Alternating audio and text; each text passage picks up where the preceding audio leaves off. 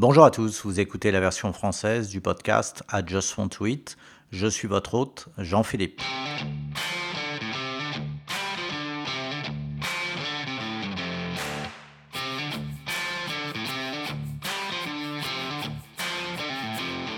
Pour ce premier épisode, nous allons parler d'Hoboken dans le New Jersey. Alors, pas besoin de prendre votre passeport, c'est très simple pour aller à Hoboken. Vous pouvez prendre soit le bus, soit le PAF, soit le ferry. Le ferry étant en fait très agréable, surtout quand il fait beau. Vous traversez la rivière Hudson et en 8 minutes, vous êtes à Hoboken. Et là, dans la ville de Frank Sinatra, vous avez pas mal de choix en termes de restaurants. Il y a un peu de toutes les nationalités et pas uniquement sur Washington Street qui est la rue principale d'Hoboken. Si vous allez un petit peu dans les petites rues, vous allez trouver pas mal d'endroits qui ont vraiment une âme parce que je pense que c'est ce qui est important en fait. Il vous faut l'envie de revenir dans un restaurant et c'est pas uniquement sur le fait que vous faites du chiffre. Ce qui est un peu dommage dans certains endroits, surtout à New York, près de Times Square par exemple où il y a énormément de touristes, on sent très bien que les restaurateurs n'en ont pas grand-chose à faire de la fidélité du client et c'est plutôt, comme on dit ici, le foot traffic, c'est-à-dire le nombre de clients qu'ils peuvent attirer. Je trouve que c'est un peu dommage. Franchement, quand un restaurant a une âme, ça donne envie d'y retourner. C'est sympa de discuter avec le staff, avec le chef quand il passe de table en table. Ça permet de découvrir une autre facette au-delà de juste la cuisine qui bien sûr doit être très bonne. Donc à Hoboken, il y a énormément de choses. Je vais démarrer peut-être avec les boulangeries-pâtisseries. La plus connue est Carlos Bakery, mais elle n'est pas sur ma liste, malheureusement, pour les fans du Cake Boss. Mais j'ai essayé Carlos Bakery plusieurs fois et j'avoue que j'ai jamais été vraiment impressionné. Pour moi, ce qui reste la meilleure bakery, la meilleure pâtisserie italienne, c'est véritablement Giorgio's, qui est là depuis des années et des années et qui a vraiment des cannolis incroyables. Giorgio's a aussi des petits cookies italiens qui sont fantastiques. Non, c'est vraiment ma préférée. La deuxième étant Dolce et Salato, qui a ouvert, je crois, si je me souviens bien, l'année dernière et qui est vraiment délicieuse. Pareil, les cannolis, les bomboloni. Ils ont aussi des salades, c'est pas uniquement pour tout ce qui est pâtisserie. En termes de pâtisserie française, bien sûr, c'est Chocopin. Je dis bien sûr parce que si vous suivez le blog ou si vous me suivez sur Instagram, vous me voyez poster sur Chocopin tout le temps. J'y vais assez souvent le week-end pour le petit déjeuner. Leur pain est fantastique. Ils ont des sandwichs très très bons. Et puis après leur viennoiserie, c'est un peu comme si on était en France en fait. D'ailleurs, leur pain au chocolat a eu plusieurs prix. Meilleur pain au chocolat sur le New Jersey. J'avoue qu'on adore. D'ailleurs, je crois qu'on doit avoir le pain au chocolat pratiquement tous les week-ends. Puis la dernière pâtisserie qui a mentionné, c'est Sweet. Alors Sweet, c'est les cupcakes qui sont super sympas. J'avoue que quand je suis arrivé aux États-Unis, j'étais pas un grand fan des cupcakes parce que les cupcakes que j'avais essayés étaient un peu secs. Et puis jusqu'au jour où j'ai découvert Sweet, c'est une des amies de ma femme qui les a amenés. Et ils ont des mini cupcakes qui sont parfaits. Déjà, moi j'aime bien le mini, mais pas du genre aussi mini que Baked by Melissa. Ceux-là ont la bonne taille et leur Red Velvet est un des meilleurs que j'ai jamais eu. Ils ont aussi un cupcake à la banane qui est fantastique, donc je conseille Sweet à Hoboken. Si on passe sur les burgers, donc mon numéro 1, c'est The Ainsworth, qui est sur River Street, donc qui a une vue en fait sur la skyline de New York.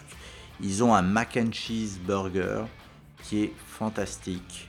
C'est assez lourd par contre. Si vous prenez le mac and cheese burger, ne prenez pas d'entrée, ne prenez pas de dessert parce que vous allez comprendre très rapidement que juste manger ça, en termes de calories, à mon avis, vous explosez les compteurs. Mais alors, c'est un des meilleurs que j'ai jamais eu. Le deuxième s'appelle O'Neill's. O'Neill's, c'est définitivement faire ses burgers. Ils en ont plusieurs. Mon préféré étant celui qui s'appelle The Alps.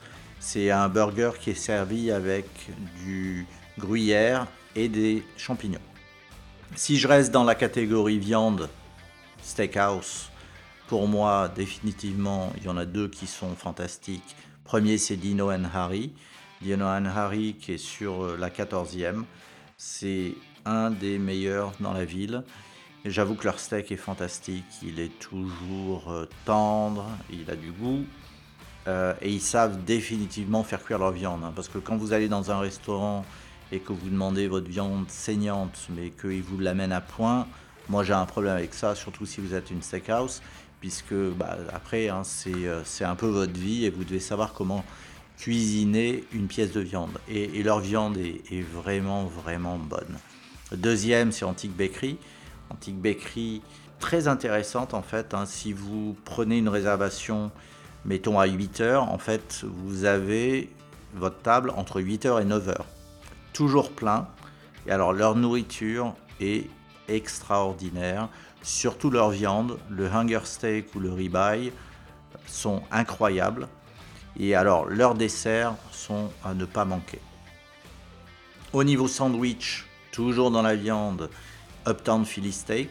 Ils font les Philly Cheesesteak. Vous voyez, j'ai hésité parce que généralement, je finis toujours par dire cheesecake. Et ils font des subs. Leurs cheesesteaks sont très bons, très juteux. Je ne vais pas les comparer aux cheesesteaks que vous pouvez trouver à Philadelphia, mais quand même très très très bons. Au niveau bar, vous avez aussi Hudson Tavern, qui est Uptown Hoboken, où là, un des plats qu'il ne faut pas manquer, c'est les barbecue pork ribs, qui sont incroyables pour un bar en fait. J'avais essayé ça une fois parce que j'adore la viande et j'adore les ribs, hein, tout ce qui est barbecue, et c'est quelque chose que j'apprécie beaucoup. Et j'avoue que j'avais été vraiment surpris parce que la viande qui est cuite pendant des heures tombe littéralement de l'os. Il n'y a même pas besoin d'utiliser votre couteau, juste avec la fourchette, on arrive à décrocher la viande, elle est succulente, elle fond dans la bouche.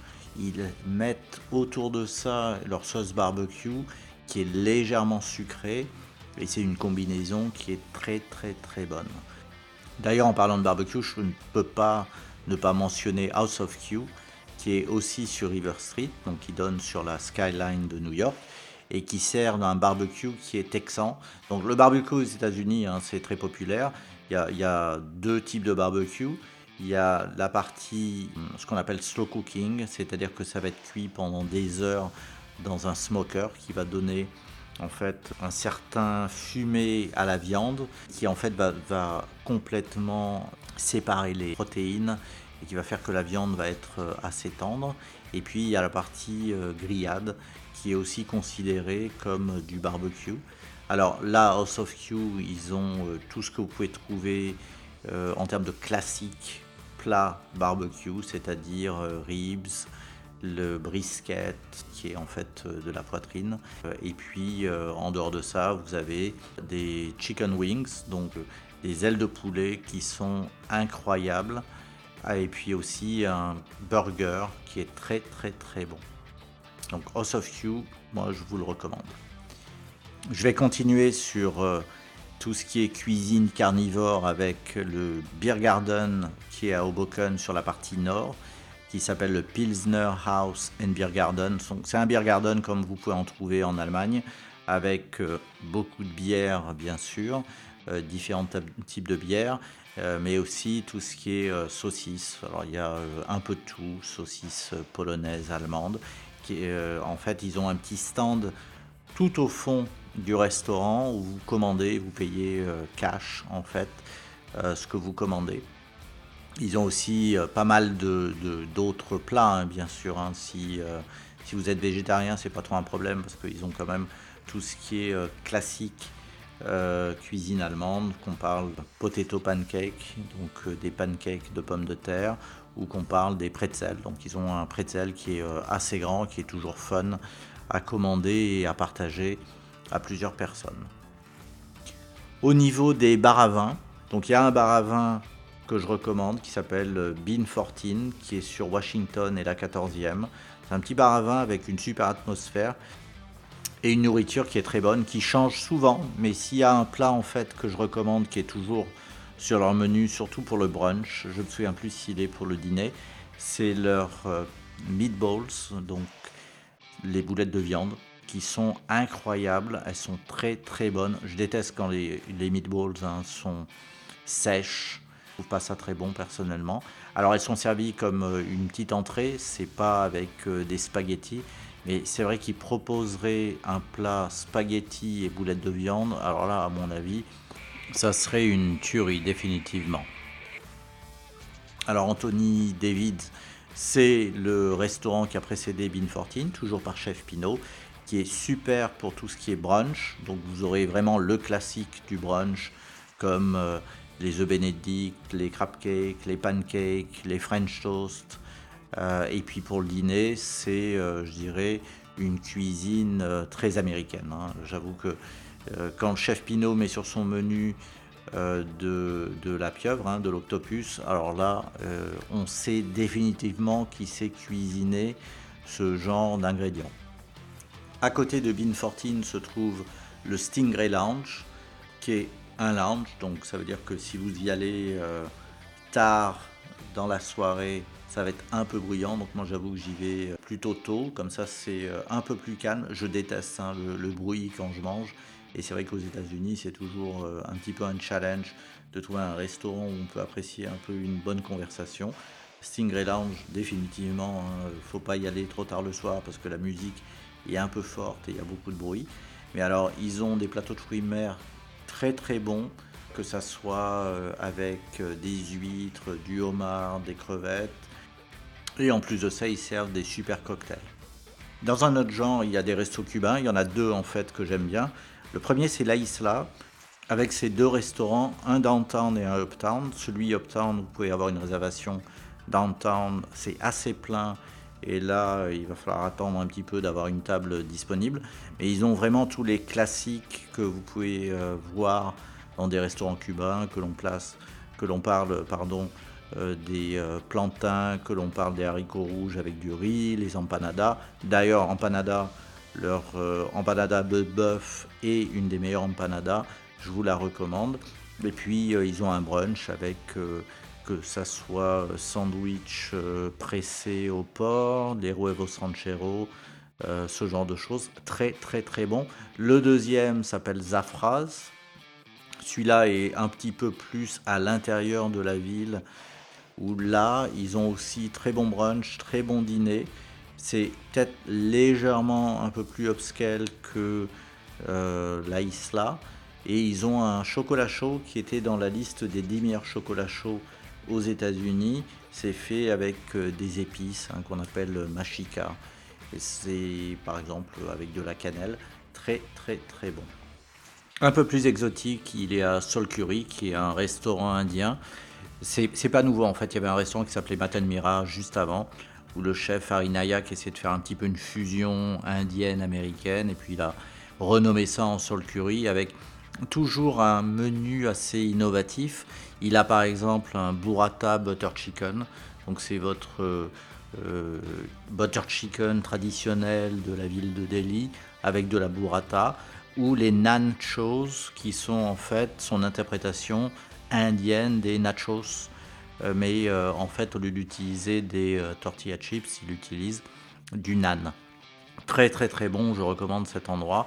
C'est pas trop épicé et puis ça change un petit peu du traditionnel indien. Côté grec, il y a Greektown qui est aussi downtown Hoboken, mais plus à l'intérieur de la ville. Donc là, incroyable cuisine grecque avec que ça soit les mezzés, que ça soit leurs chips d'aubergines qui sont très très bonnes et c'est pas gras en plus, hein, c'est ce qui est sympa. En fait, ils mettent du tzatziki avec. C'est le genre de plat que je mangerai tout le temps. Je pourrais pas m'arrêter, c'est très addictif. Et puis ils ont de l'octopus, alors la pieuvre, ils la font griller, ils la cuisent, elle est incroyable, très très très bonne. Je pourrais pas ne pas parler des restaurants italiens, puisque à Hoboken, hein, donc effectivement la ville de Frank Sinatra, avec une population italienne assez importante, il y a plein de restaurants italiens qui sont très très bons.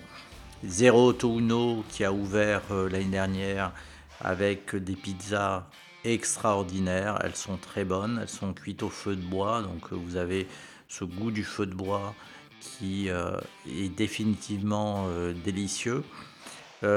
Pizza aussi chez Benito Dino qui, d'après eux, a en fait la part de pizza la plus large du New Jersey. C'est vrai qu'elle est grande, hein, elle fait 3 $. C'est une grande part de pizza. Maintenant, c'est pas les meilleurs ingrédients que vous allez trouver. Elle est un peu grasse, mais des fois, ça fait un peu de bien de manger ça. Ça amène un petit peu de confort. Uptown Pizza, qui est aussi un petit restaurant de pizza. Je n'irai pas pour m'asseoir et pour dîner, hein. C'est vraiment à la part que vous pouvez aller. Leur sauce est incroyable. Et je pense que c'est ce qui fait un peu la différence, hein, entre les différentes pizzas, c'est la sauce. Parce que au moment où vous ne pensez pas qu'ils ont juste ouvert une boîte de conserve et puis qu'ils ont balancé leur sauce sur la pizza, mis un peu de fromage. Non, là je pense qu'ils la cuisent, ils la préparent d'une certaine façon. Elle a extrêmement de goût. Elle a définitivement été réduite.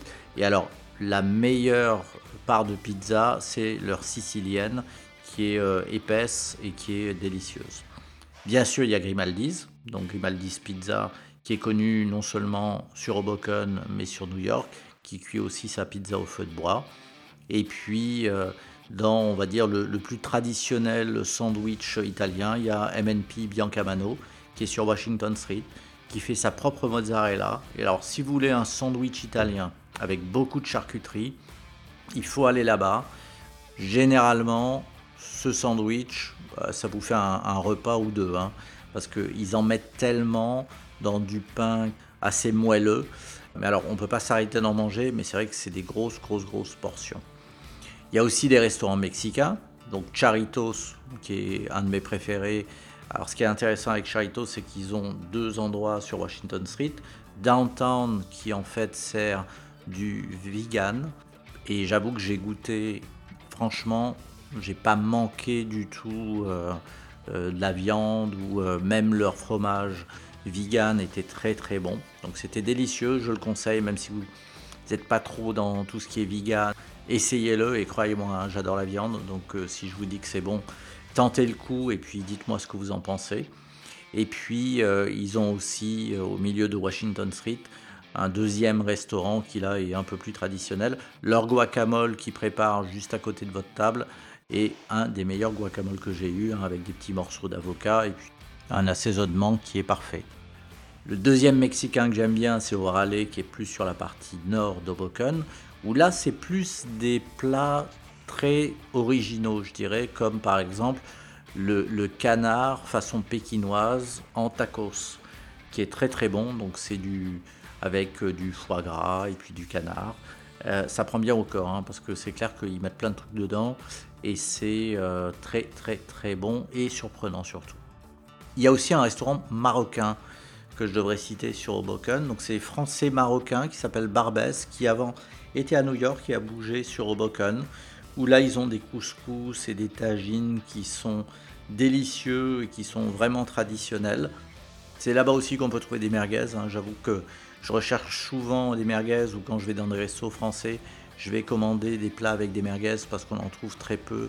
Puis bon, c'est vrai que dans un appartement, cuire des merguez, ça enfume un petit peu l'appartement. Là, ce restaurant-là, c'est définitivement un de mes préférés en termes de cuisine nord-africaine, Afrique du Nord, pardon. En termes d'asiatique, il y a aussi pas mal de choix, qu'on parle de restaurants thaï comme Thai Thai ou Shri Thai. Le dernier, Shri Thai, étant intéressant parce qu'ils ont des cuisses de grenouille. Et là, comme les merguez, c'est vrai que les cuisses de grenouille, alors c'est encore moins facile à trouver. Donc eux, ils en ont. Il y a des restaurants japonais comme Rebongi et Ubu Sushi qui sont aussi de très bons restos japonais. Ubu Sushi qui a ce qu'on appelle des donburi, qui sont en fait des bols de riz qui sont servis soit végétariens, soit même avec du crabe, donc du surimi. Et c'est très très bon dans leur sauce à la carotte et au gingembre. Les deux derniers que je vais mentionner sont déjà coréens avec Chicken Factory, qui a, si vous aimez bien tout ce qui est poulet frit, superbe, superbe, superbe. Le poulet frit que vous pouvez choisir soit avec une sauce à l'ail, soit avec une sauce au soja qui est un peu plus sucrée. Et ça peut être assez épicé. J'avoue que le fait qu'ils font ça frire deux fois donne en fait un petit crunch très bon et très addictif. Ils savent définitivement cuire leur poulet. Et puis le deuxième, c'est Satay Malaysian Cuisine, qui lui sert de la cuisine malaisienne avec un petit peu, je dirais, des plats que vous n'avez pas l'habitude de voir. En dessert, définitivement, ce qu'il faut essayer, c'est leur glace et frites. Très surprenant, hein, quand on amène des gens là-bas et qu'ils essaient de la glace frite, ils se demandent si c'est possible. Mais bon, sachez qu'aux États-Unis, il y a plein de choses qu'on peut faire frire, que l'on parle de la glace, que l'on parle du beurre, que l'on parle du fromage, et c'est très très bon. Voilà, j'espère que vous avez eu un bon aperçu d'Hoboken dans le New Jersey et que vous avez apprécié la petite revue. N'hésitez pas à venir sur Hoboken, c'est pas très loin, comme je l'ai dit, vous n'avez pas besoin de votre passeport. Si vous allez dans des restaurants qui sont soit dans cette liste ou d'autres restaurants, n'hésitez pas à me contacter pour me dire ce que vous en pensez. J'espère que vous avez passé un bon moment. Je vous remercie d'écouter le podcast I Just Want to Eat et à bientôt. Au revoir.